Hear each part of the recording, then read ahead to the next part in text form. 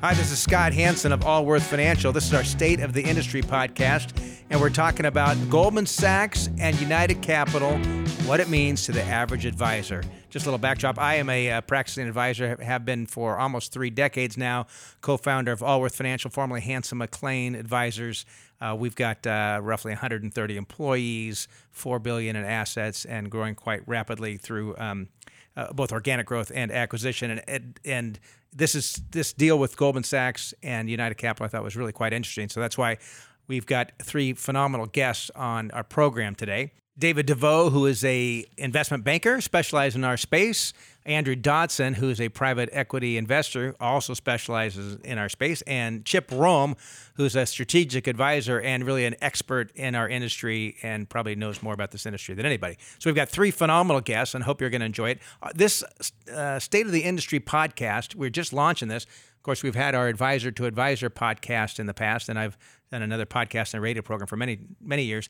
But we're excited about this particular podcast because once a quarter, we're going to come out and talk about some of the major things that have transpired during that quarter. And then when there's big news, like we just saw here with Goldman Sachs and United Capital, we're going to interview some of the industry leaders that can help us maybe make sense of it. And my objective here is not just to provide news, but really how can we take this as investment advisors? Most of us aren't the size of some of the deals we're hearing, but if we're the typical advisor, what's this mean for our own business, and what steps can we do to make sure that we are heading in the right direction as the industry moves forward as well. So hope you enjoy this podcast, and we're going to start off with David DeVoe. Well, our first guest is David DeVoe, and I'm sure you've heard of David. He's managing partner of DeVoe & Company. David has been, he's helped literally hundreds of advisory firms, both in valuation and consulting to figure out how to make their firms more valuable, and in investment banking. So he's also done a number of investment banking engagements for advisory firms as they're doing some transitions. And Barron's magazine has called David the M&A guru.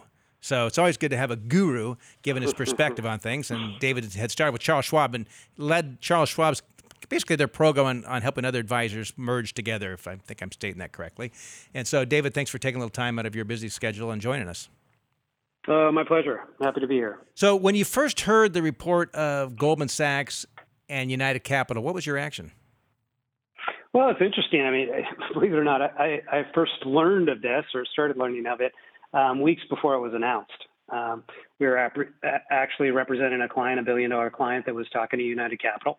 You can imagine as they're contemplating this transaction, it was something that they started sharing with us as the investment bank as well as our clients. So, of course, Joe and Matt and the team did a great job of keeping it all confidential.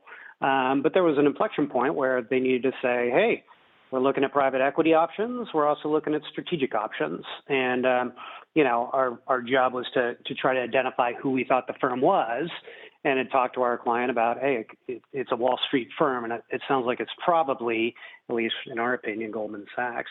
So, I'll talk about my perspective, but perhaps more importantly was our client's perspective.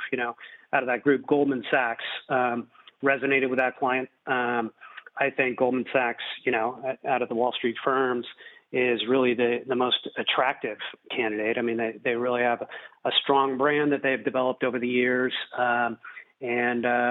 I think there's some strategic power here, too, that I'm happy to elaborate on. But perhaps most importantly, an RIA who's contemplating this transaction, literally started thinking through the equation of how their clients would react to it and felt like it would be a net positive.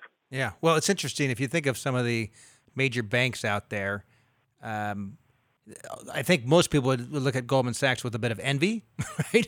And they probably wouldn't have the same feeling about many of the other banks. Yeah. I think that's a good way of putting it. And so do you think that Goldman's going to have a bunch of add-on acquisitions after this? Are they planning on growing United Capital's footprint 5X or 10X from where it is today? Well, 2 different questions. I expect they plan to grow it and probably pretty darn aggressively. They've already made some acquisitions and have some capabilities within that organization. And they all point toward, Goldman Sachs creating a strong franchise, leveraging their brand and their capabilities to go after a smaller client. Of course, they've always been sort of the gold standard for the ultra high net worth. And now they're moving downstream. And I think for that U.S. investor with $1 to $15 million. United Capital is just part of a broader equation that they're creating, and we'll see them continue to create momentum. Goldman doesn't seem like a hyper-acquisitive firm. I think they have a number of good capabilities here, and I don't know. I expect they'll probably spend a fair amount of time really thinking through how to integrate this and create the very best value proposition they can bring to the marketplace.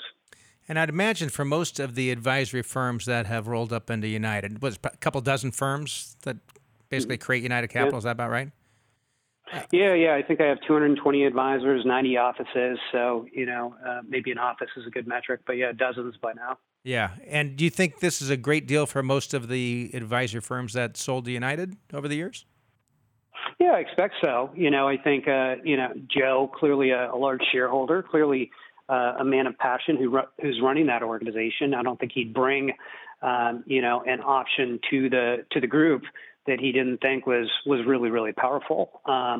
So I expect, voting occurred. But I think it is going to be a net positive. I think he's already been on record saying, hey, we've created a lot of new millionaires here. So there's not only the economic benefit and that potential immediate liquidity, but, I think part of the broader equation is related to scale.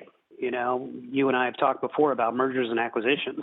We're at an all-time high in the industry, and a lot of that is driven by the interest of people wanting to benefit from scale. You have, a couple $100 million. It's great to be part of a $1 billion firm. You got $500 million or $1 billion. You want to be part of a larger organization. Here's a company with $25+ billion that is saying, hey, you know what, we want the benefits of scale and capabilities. So I think those advisors that are sitting in that chair post-transaction, are looking at this partially through the lens of what's good for my clients. And there's some additional things in the pantry now for their clients. And if you had so since this was announced, have you had any additional phone calls from firms that, like, looking at this thinking, wow, the window was open before, now it seems like it's wide open. Maybe I better jump on this bandwagon. I mean, at some point in time, the window's going to slow. Yeah. It's going to start closing again, right? I mean, not forever, but there's going to be something, catalyst for slowing things down. Yeah, I think there's a number of implications. On one level, you think about the impact of private equity and their interest, and I think this is proof of concept, right? Me, I'm an ex-business strategy guy. That was our training, and one of the things we'd always look at is, hey, proof of concept. Does this actually work? And clearly, Focus having an IPO, proof of concept. United Capital selling Goldman, proof of concept. So I think a lot of these established firms, the Mercers and the Hightowers, and even some of these new players like Peter Ramondi's Dakota, this is a good sign for them. Private equity is only going to be more encouraged to not only invest directly in those types of organizations, but again, vote with their pocketbook for the independent space, the RIA space. So from a private equity perspective, I think, that only increases the profile. I think, on the M&A side, things are pretty darn good right now. Valuations are very high. People don't talk about it as much. Deal structures are really high.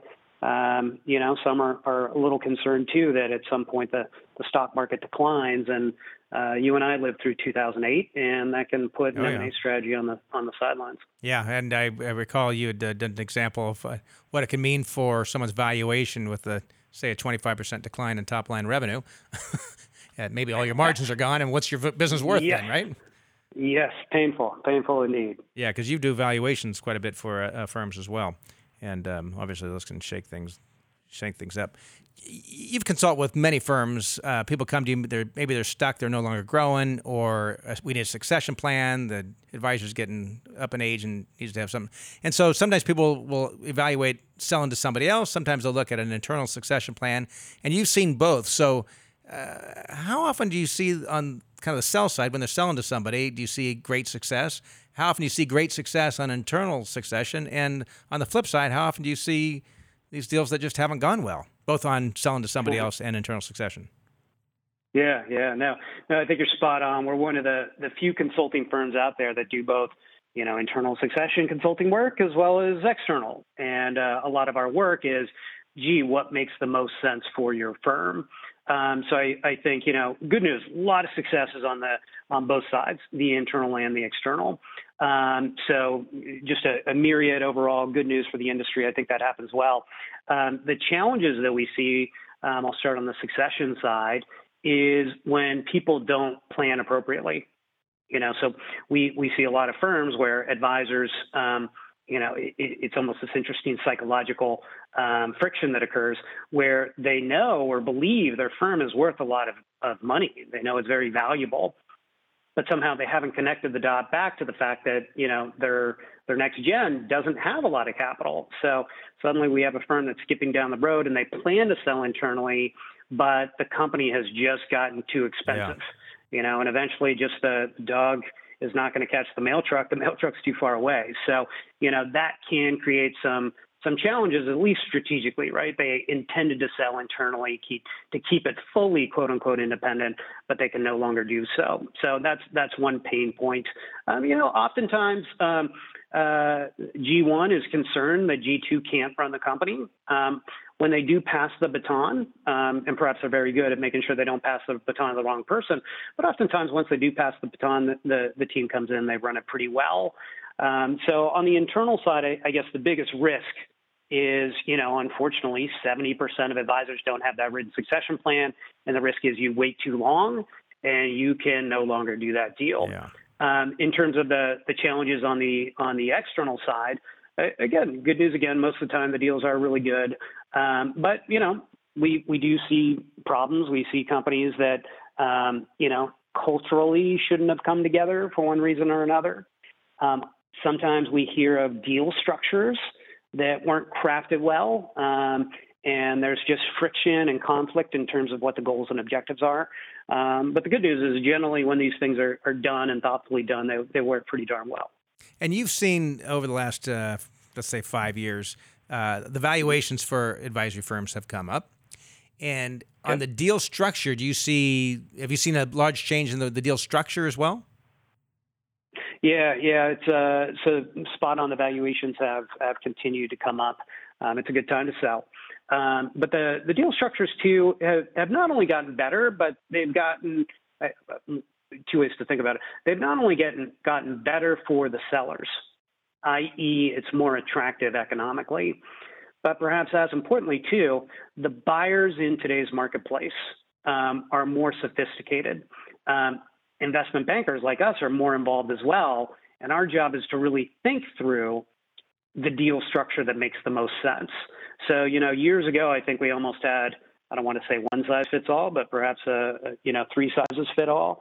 And in today's environment, we spend, when we're working on a merger or an acquisition, we're spending a lot of time thinking through that deal structure. How do we craft this in a way that really enables the parties to best achieve and be incented to achieve their goals and their aspirations, but also is structured in a way to mitigate the fears that folks have. There's this trade-off of aspirations and fears, and the right deal structure will accommodate both those most effectively. Well, that's it's interesting you brought up the fears because we've done a few deals the last year, and there's real fears and there's perceived fears.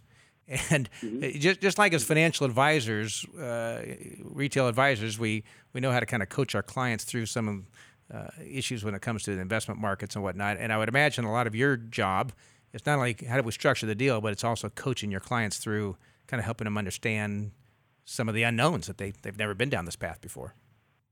Oh, yeah. I mean, two analogies. One is the unknowns. We act as that Sherpa, right? You're climbing Mount Everest. This is the most important business decision that most people will make in their lives, advisors selling their firms or even acquiring a firm. So we're that Sherpa to sort of make sure that the oxygen tanks are in place and we're going to cross this chasm at this time of day, et cetera. But, the other analogy that we joke about is really acting as therapists with spreadsheets. Right. This is an emotional journey. You've seen it.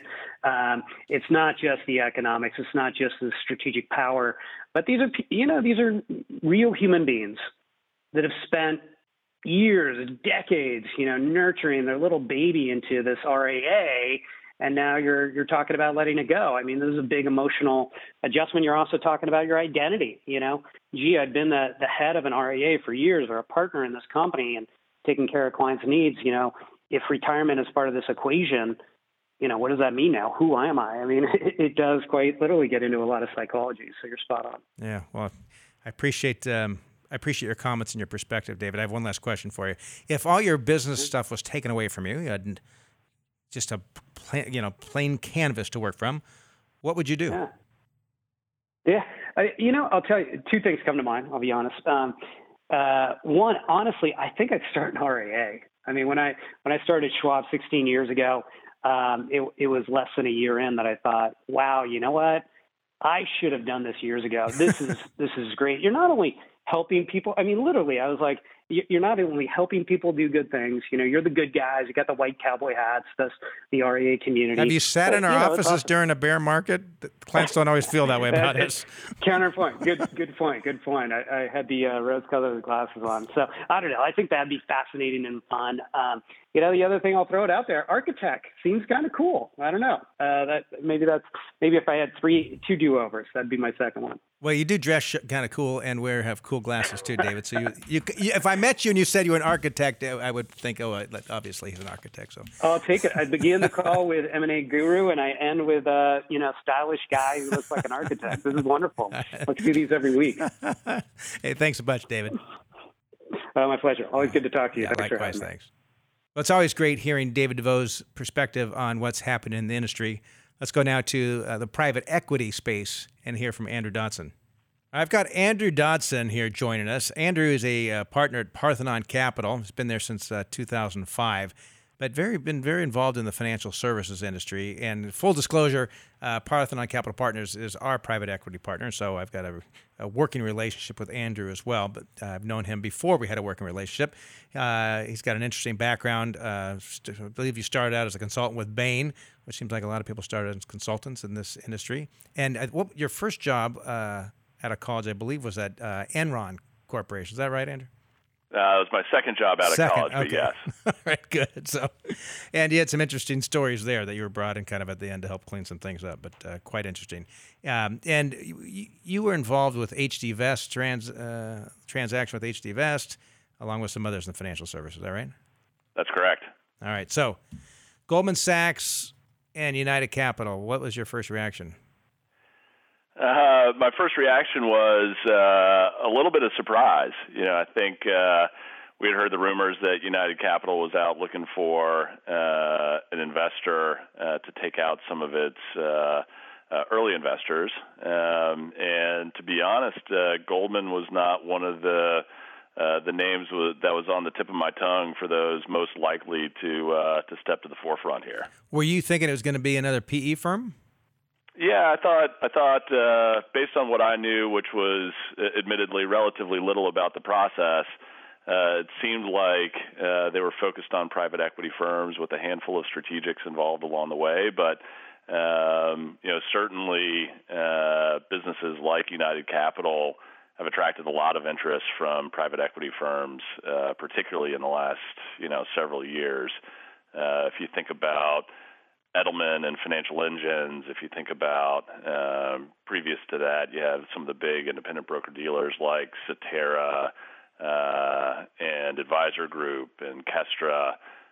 Focus Financial obviously was private equity owned before it went public, and so there's been a flurry of activity from the private equity space, us included. It was interesting to see a sort of white leather firm like Goldman stepping into the ranks here. That's I was quite surprised because it's quite down market for what they've been historically. Do you think Goldman might make some moves on some additional firms? I mean, it's United Capital. Maybe it's big in the independent RA space, but it's kind of tiny for a firm like Goldman.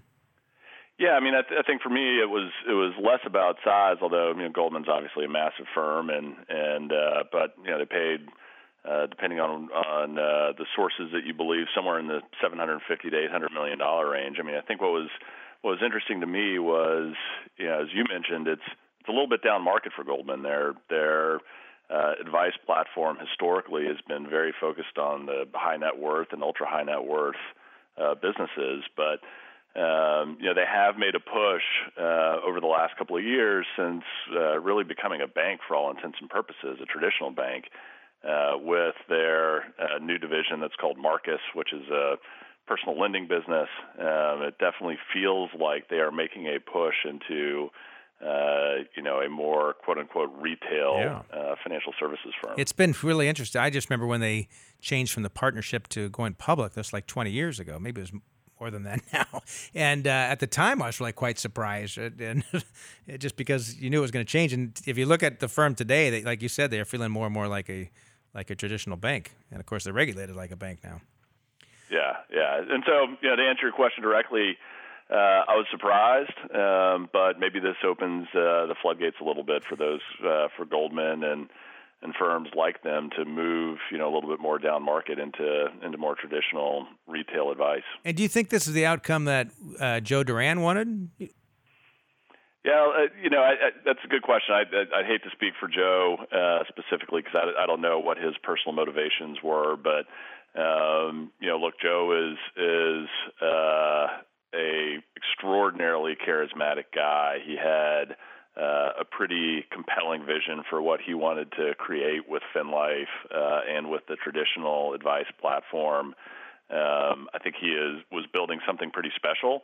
I think if I'm guessing, and this is pure speculation on my part, my guess is that he wants to be able to continue to develop and create that FinLife platform that he's, I think in the early innings of with under the Goldman platform. And my guess is that he believes that Goldman is a good home for him to continue to do that and invest behind the vision that he has, which is a compelling vision.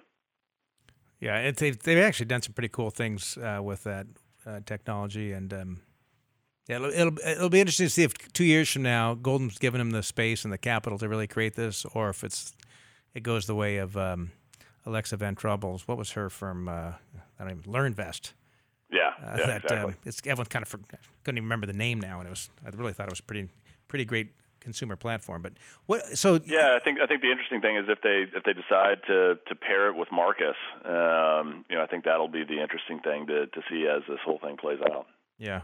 So United was a collection of a couple dozen firms, right? Of various size. What's it mean for most of the partners that sold to United Capital? I don't know specifically, but my guess is that they have 90 plus offices, I think, around the country, and tens of thousands of clients. My assumption is that what Goldman is going to say to those guys is, look, we're buying you to get access to those clients and those advisors, and we want to provide those advisors a home going forward with the full support of the Goldman brand and all that has to offer. And so, if that's true, and M&A is littered with success stories and horror stories, but if they're able to do that and they can bring the Goldman brand and the Goldman capabilities on the back end to a relatively down market retail investor, then that could be compelling. But if they, on the other hand, decide to go the opposite route and force Goldman products where people don't necessarily want them, then you're sort of in the midst of a trend that's going against everything that's happening in the market, where advisors are leaving wirehouse brokerages. Clearly, be the wrong direction for them to go if they tried pushing some of their own products on these really independent kind of advisors. That's right. Yeah, so it'll be interesting to see. I mean, I think I'm sure part of the thesis here is that Goldman can sell more Goldman products, though. That has to be part of their thesis. Yeah, there's been a lot of private equity sloshing around in this space the last few years. Will this usher in even more? I mean, for someone like you're in the private equity space, are you going to have even greater competition, or maybe potentially? I think success begets success to a certain extent, and it's interesting. We invest a lot in kind of services-based financial services, if you will. So things like insurance brokerage and wealth management, where the biggest assets go up and down the elevator every night. And there haven't, despite the recent influx of private equity, as opposed to insurance brokerage, for example, there isn't a long track record of success stories of private equity exits in the RIA space. Now, there have been in independent broker-dealers and things like that, but you can count on, a few fingers the number of successful exits. And so the more of them that there are like this, and I think this is a great outcome for Joe and his investors, and certainly the headline number is impressive, and the multiple that they paid is impressive. I think that will further feed the frenzy here, and as you said, give private equity investors confidence to continue to move into the space. Yeah, and I hear from a lot of other RIAs, some of the concern they have with private equity is, well, don't they need to exit in 5 to 7 years? And what's that? If I do a deal with a private equity firm, what's that mean to me? Like suddenly one day I wake up and I've got a new owner. How's that all work? And yeah, well, you lived through it. As you said, we have a relationship, so hopefully that's a good one for you. And look, our goal as private equity investors, we view ourselves as main characters in the middle chapters of a much longer book, and we want to help create businesses that, at least our philosophy is to help create businesses that'll thrive for generations and not just 5 to 7 years. And yes, we do have a fiduciary responsibility to get liquidity for our investors who are, big public pensions, so teachers and firefighters and policemen and schools and things like that. But for us, the philosophy is to generate great returns. You build great businesses, and so you've lived through it for 18 months with us, and hopefully you feel that that's the case. But there are different flavors, certainly, of private equity, but I think it's generally a good thing for the industry. Yeah, well, we've clearly had a great experience thus far, I must say. You mentioned you touched upon the brokerage industry. The insurance brokerage industry. Tell me kind of what your experience is with that, and just even that industry as a whole, because there was quite a bit of consolidation in that space, and we've had some conversations in the past just about what's happened there is probably what's going to happen in the independent advisory space going forward. Yeah, this is my own personal hypothesis, so I don't know if it'll ultimately come true, but we're among the first private equity investors in the insurance brokerage space, 15 years ago or so.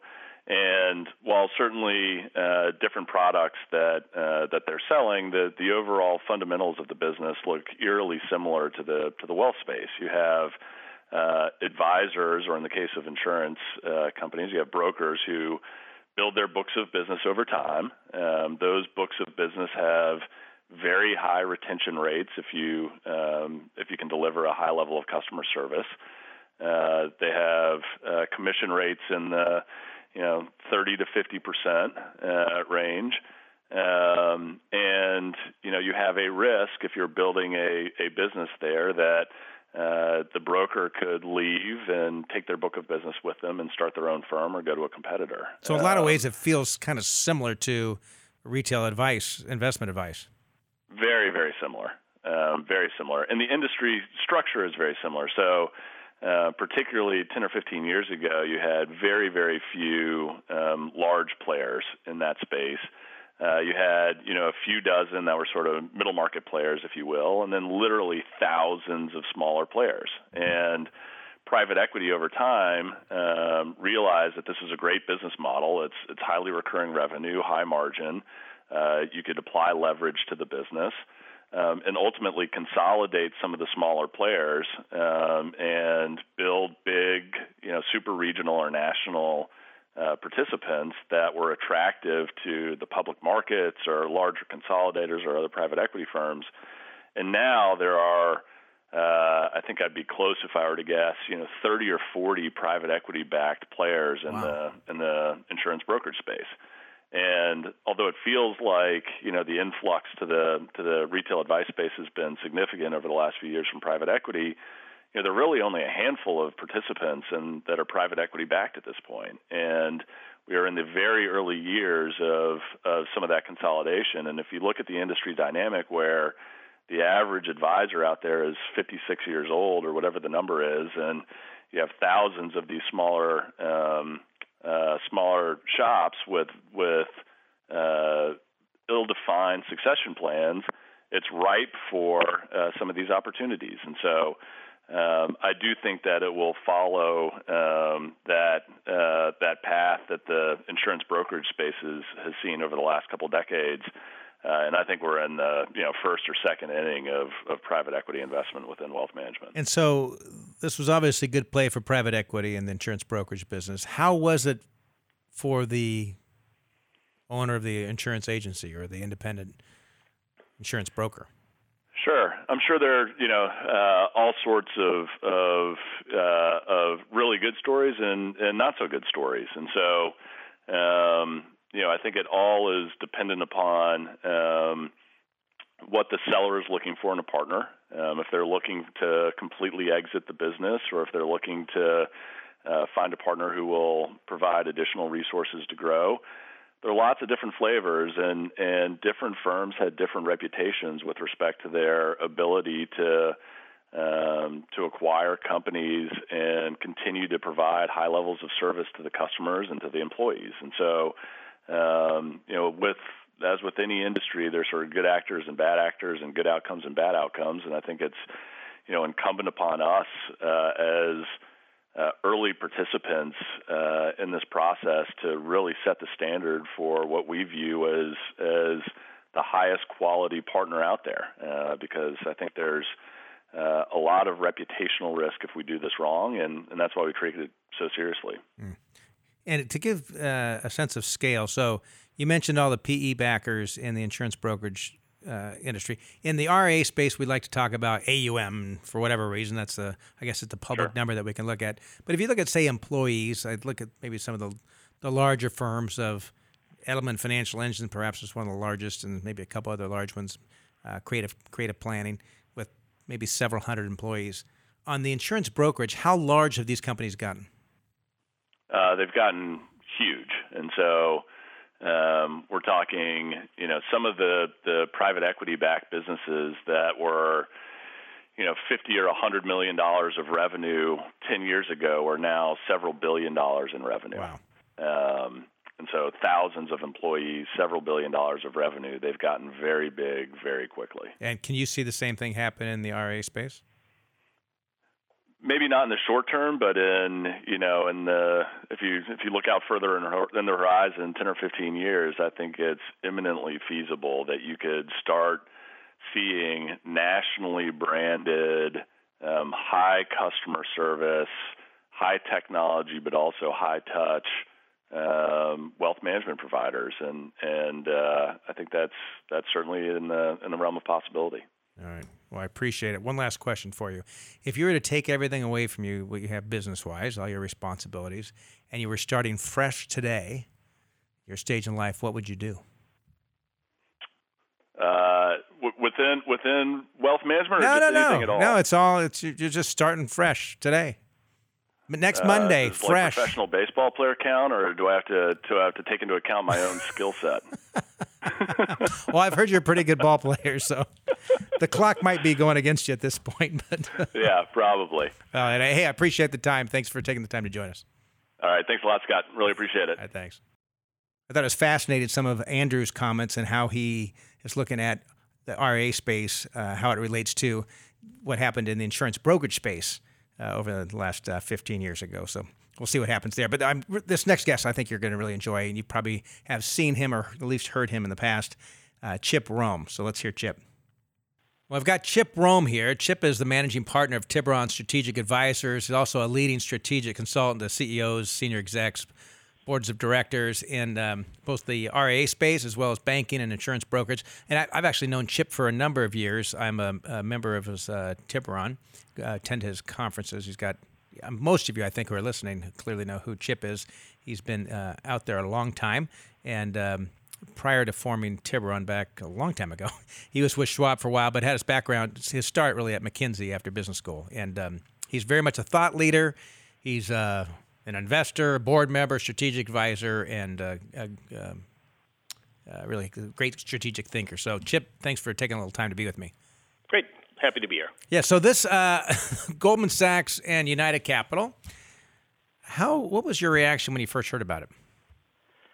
I guess I'd be in the category of I wasn't surprised because I was in the loop on both sides, meaning Goldman had been shopping for a while. Goldman had bought Ayco several years ago. Goldman had started Marcus. So Goldman was clearly making a play for the retail market, as they would call it.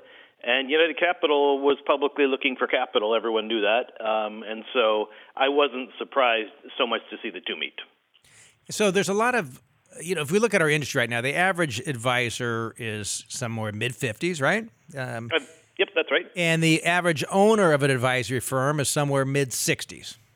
That's right. So we look at United Capital. That was formed 14 years ago, 15 years ago, somewhere in there. And whether you wanted to call it a roll-up or not, it was in some way of a roll-up. A lot of firms getting together. Obviously, a big deal that they got packaged together and pushed with Goldman. What's this mean for the average advisor going forward? If for anything? The average United Capital advisor? No, the average advisor in our space.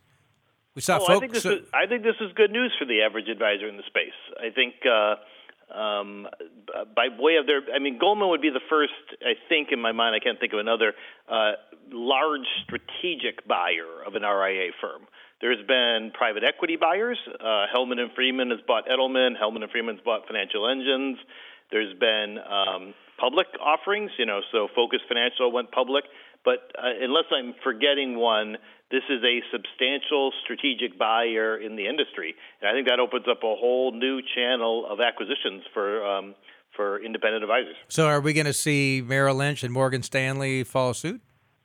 I don't think those are the best examples. If you said more generically, do I think other large financial services firms will follow suit? I think yes. I think Merrill and Morgan Stanley have made their bed with their captive brokerage forces, where Goldman has a couple hundred brokers, but certainly didn't have a nationwide brokerage strategy. So I think more likely you could see a Credit Suisse do this or someone like that. I think you will see other big strategic buyers of RIA firms, yes. And would your bet be that over the next couple of years we'll see a greater increase in the strategic buyers, or will a lot more PE firms be even more excited about this space than they already have been? I think it might be hard for the PE firms to be any more excited than they are today. Okay. So I think every PE firm is all over the RIA space. I think they're broadly over the independent advisor space. They're broadly focused on independent advisors with a preference for the RIAs and or the tech that helps the advisors. And to a lesser degree, but also still very popular, are the independent broker-dealers. So you've seen like Warburg bought Kestra or transactions like this recently. So I think you've seen PE firms buying RIAs, seen PE firms buying independent BDs, you've seen PE firms buying the technology that underlies those. So PE firms are excited, let's just say that. Over the next 5 years, if you're comparing the two, I think you'll see more strategic buyers coming in the market who haven't really been in the market. The PE firms have been in the market. And so if you are, let's say, the 65-year-old advisor, the average advisor with a couple employees, maybe one partner or maybe a junior partner, I think the average RIA has less than $100 million under management. And maybe it's also, you can look at these as an independent broker-dealer rep, right, kind of a hybrid rep. What's their best move, you think, over the next 5 to 10 years? Yeah, well, so it's a good question because I think of this. It's easy to get excited about. United Capital had $25-ish billion of assets when they sold, and that's very different than the advisor who has $75 million of assets. So hopefully, every $75 million advisor isn't dreaming of Goldman Sachs' phone call tomorrow, because that's probably not coming. And I think, frankly, Goldman Sachs and even some of the journalists they've described this as a small transaction. So they bought a small firm. A $25 billion small firm. And in Goldman's terms, that is a relatively small firm. A $750 million purchase price is a relatively small acquisition. So I don't think the Goldman and a $25 billion asset firm are necessarily tactically representative of what that means for smaller advisors or for more solo or standalone advisors. But I think the beauty in any market is acquisition activity rolls downhill. And so Joe Duran and United Capital became a $25 billion firm by buying $200 and $300 and $100 million firms, and as you called them, a roll-up to some degree, and gluing them together, and that's how they got to be $25 billion. So I think for the smaller advisors, one option is to become part of something bigger that may then in turn get flipped later. And would you think that Goldman might look for some other strategic acquisitions, like Mercer Advisor or someone else who's kind of following a somewhat similar pattern to what United Capital did? I do. I would even place a bet on the fact that Goldman within 12 months will buy another firm at least as big, if not bigger, than United Capital. So, they had bought. I think Ayco is actually bigger than United Capital. I think Ayco might have had 30 or 35 billion of assets, and United Capital at 25. And they have the Goldman Sachs asset management business and a private client business, and you put all those things together, and they have the Marcus online bank business. You put all that together, and you still say, well, geez, if they're trying to make a big bet on the retail or private client business, they still need to bet bigger. And so I bet 12 months don't go by with Goldman not buying a Mercer or someone even bigger than that. And there's not that many. There's not that many large RIAs, particularly ones that have multiple offices, multiple advisors, right? I mean, there's. I believe you're on the board of Edelman Financial Engines. They're probably the big boy right now. Yep, in the and space. I think, frankly, take them particularly. I think this transaction probably makes them look more attractive right now to the other buyers, or even to Goldman for that matter. So, but I think Mercer is an attractive buy. I think Focus, although already public, is someone could potentially take that private. I think you'll see others that are on the path to growing their firms right now, so no different than Allworth Financial. I think you'll see many firms accelerate those moves, and over 1, 2, 3, 5 years, those firms will be the $20s and $50 billion firms, and they will all be selling. So I think we're seeing a trend that just kind of rolls on down the hill and keeps on going for quite some time. And so if you look back over the last, you're a big study of this industry. You've been doing it since you got out of, well, maybe even in business school, right? You've been a big student of this industry. Like Merrill Lynch, these big firms, how many smaller firms rolled into that firm? That's a fair point. Again, the Merrills of the world were roll-ups of regional brokerage firms. At one point, they became known as the wire houses because they wired their trades to New York. And there's great history there. Even Merrill isn't even the best. A Wells Fargo is a much more recent example. Being one of the 4 wire houses, but Wells not too long ago is A.G. Edwards and Wheat First and Interstate Johnson Lane, and that's just a decade ago that those firms are being glued together. So that's how the big captive firms got there, and the hot, exciting model right now is the fee-based RIAs, and why would we think any different than firms will glue these together? Yeah, and if you kind of look out over the next 5 to 10 years, do you see this accelerating rapidly, or? Absolutely.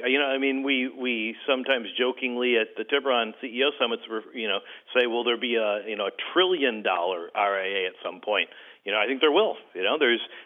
Merrill and Morgan Stanley are maybe $2-ish trillion. Their private client businesses, about $2 trillion of client assets. What stops someone from gluing together RIAs to get to $1 trillion of assets? So well, and even how big is Edelman Financial Engines now? $200 billion. That's a decent start on your trip to $1 trillion. Right, and that was, if you kind of go, it was Financial Engines and Edelman and the mutual fund store. Exactly. Am I missing any others that rolled in? No significant ones. Those are the big 3 there. Yeah. Yeah, and so I guess it wouldn't be a big surprise if at some point in time other firms joined forces, merged somehow, and to accelerate to that $1 trillion. Or even take other firms. Ken Fisher's firm is, I don't know, maybe $80 or $90 billion. That's some minor acquisitions in there, but effectively that's an organic growth story. Well, he's a very different model. He's a brilliant marketer, no question. Yep. A brilliant businessman. Clearly not not a financial planning focus like most RIA firms would call themselves. Yep, I would agree with that. Much more of a money manager. Right, but very successful in gathering assets at the end of the day. Yep. Very successful, and one that should be admired, I think, frankly, for most other advisor firms. The typical advisor is not growing at all, right?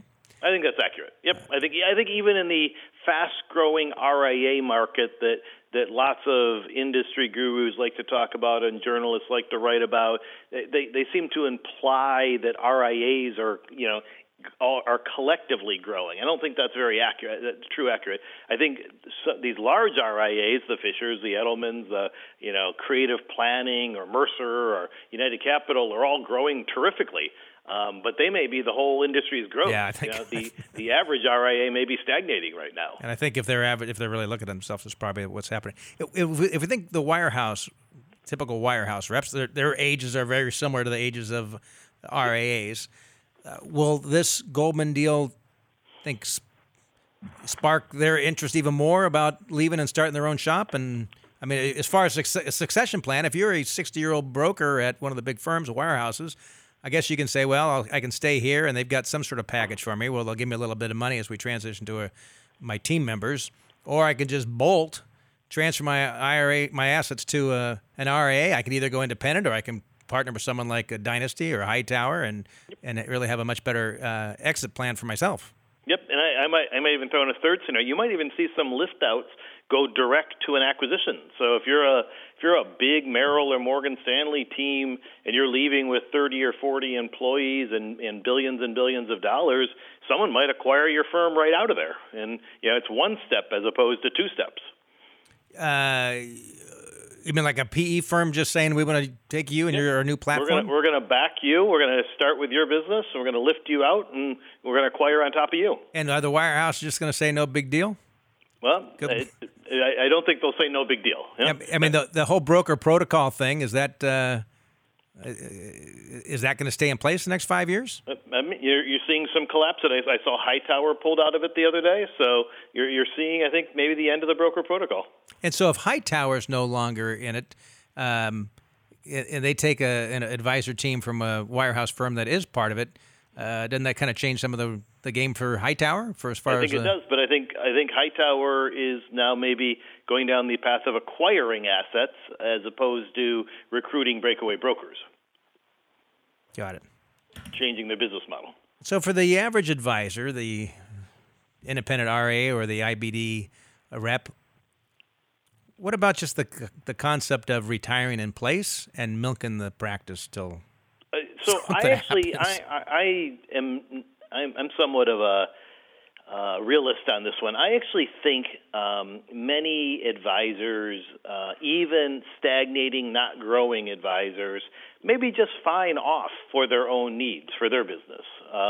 Now, we can debate whether they have a fiduciary obligation to their client to make sure those clients are taken care of after they retire, and that's a different ethical conversation that's worth having. But I think many advisors who might have $50 or $100 million of assets and be charging 1%, and they have $1 million revenues and a couple $100,000 of costs, and the rest of it's going in their pocket, and that's not a bad business model. Yeah, I think even if you take a $25 million book, yep, you can be pretty small into independent rep or something. Yep. I think that's right. And I would argue that the industry wants all these people to grow. The custodians want them to get bigger, the broker-dealers want them to get bigger, the fund companies want them to get bigger, but they might have a very nice life and have a nice salary and have a very sane work schedule. And so I'm not sure that I think all these small advisors have to do something the way some of these industry speakers would lead you to believe. I think they might just be fine just hanging out there. Well, that's what I kind of and I've talked to a number of people. I've been having a conversation with a 79-year-old who's no intention of retiring, and I think his succession plan is he's got some other broker in some other town that's going to take over his clients. But and from a client's perspective, they probably don't want to change either. I think that's right. They've got this relationship, and they're usually around the same age or maybe 10 years older. You're now 86 years old, and you've got the same advisor for the last 38 years. Like, what do I want to mess with this relationship? Well said. Yep. And again, so maybe that leads to there's 25 or 27,000 RIAs out there and 100,000 independent reps out there, and maybe 80 or 90% of those numbers are $25 million or $50 million or $100 million solo practitioners that are just going to stay that way, and maybe that's okay. But I think there's a different group of advisors, more measured in a few thousand, that have kind of got over that inflection point. They might have $100 million or $200 million. They got some sense of a firm, and I think they may want to be part of something bigger over the long haul. Yeah. And what do you think about kind of the medium-sized advisor? I mean, it seems to me if you look at with larger firms, you get scale.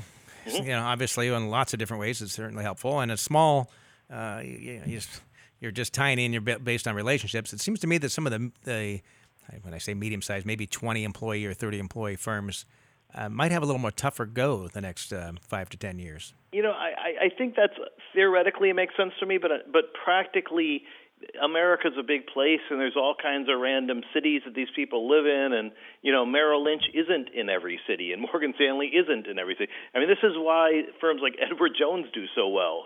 They have these one-man offices all over the country in random towns, and those guys pick up $50 and $100 million and live happily ever after. So maybe, but maybe there's just geographies where that works in. Their town's a little too small for the wirehouse offices, a little bit too big for the solo practitioner, and those little, what you call medium-sized firms do quite well in those areas. All right, last question for you, Chip. All your business responsibilities are removed from you right now, and you are going to go start something fresh. What would you be doing? Wine industry looks pretty interesting to me right now. Is that more for fun or for profit? Well, I think the joke in the wine industry is how to make $1 million in the wine industry. Start with $10 million. All right. So I'm not sure that's what I'd do, but I'd do something offbeat. I should ask the question if you're broke starting out. But anyway, hey Chip, I greatly appreciate the time you took to join us here. You got it. Have a great day. Thank you.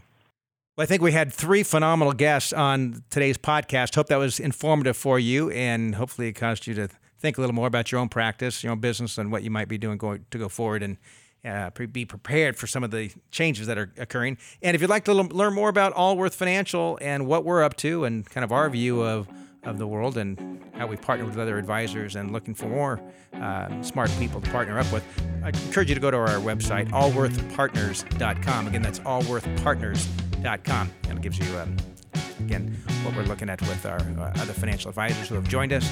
And you can look at Allworth Financial's website as well to see our retail offering and the value that we provide clients. So thanks so much for joining us, and look forward to having you with us next time. This podcast has been brought to you by Allworth Financial, a registered investment advisory firm with the Securities and Exchange Commission.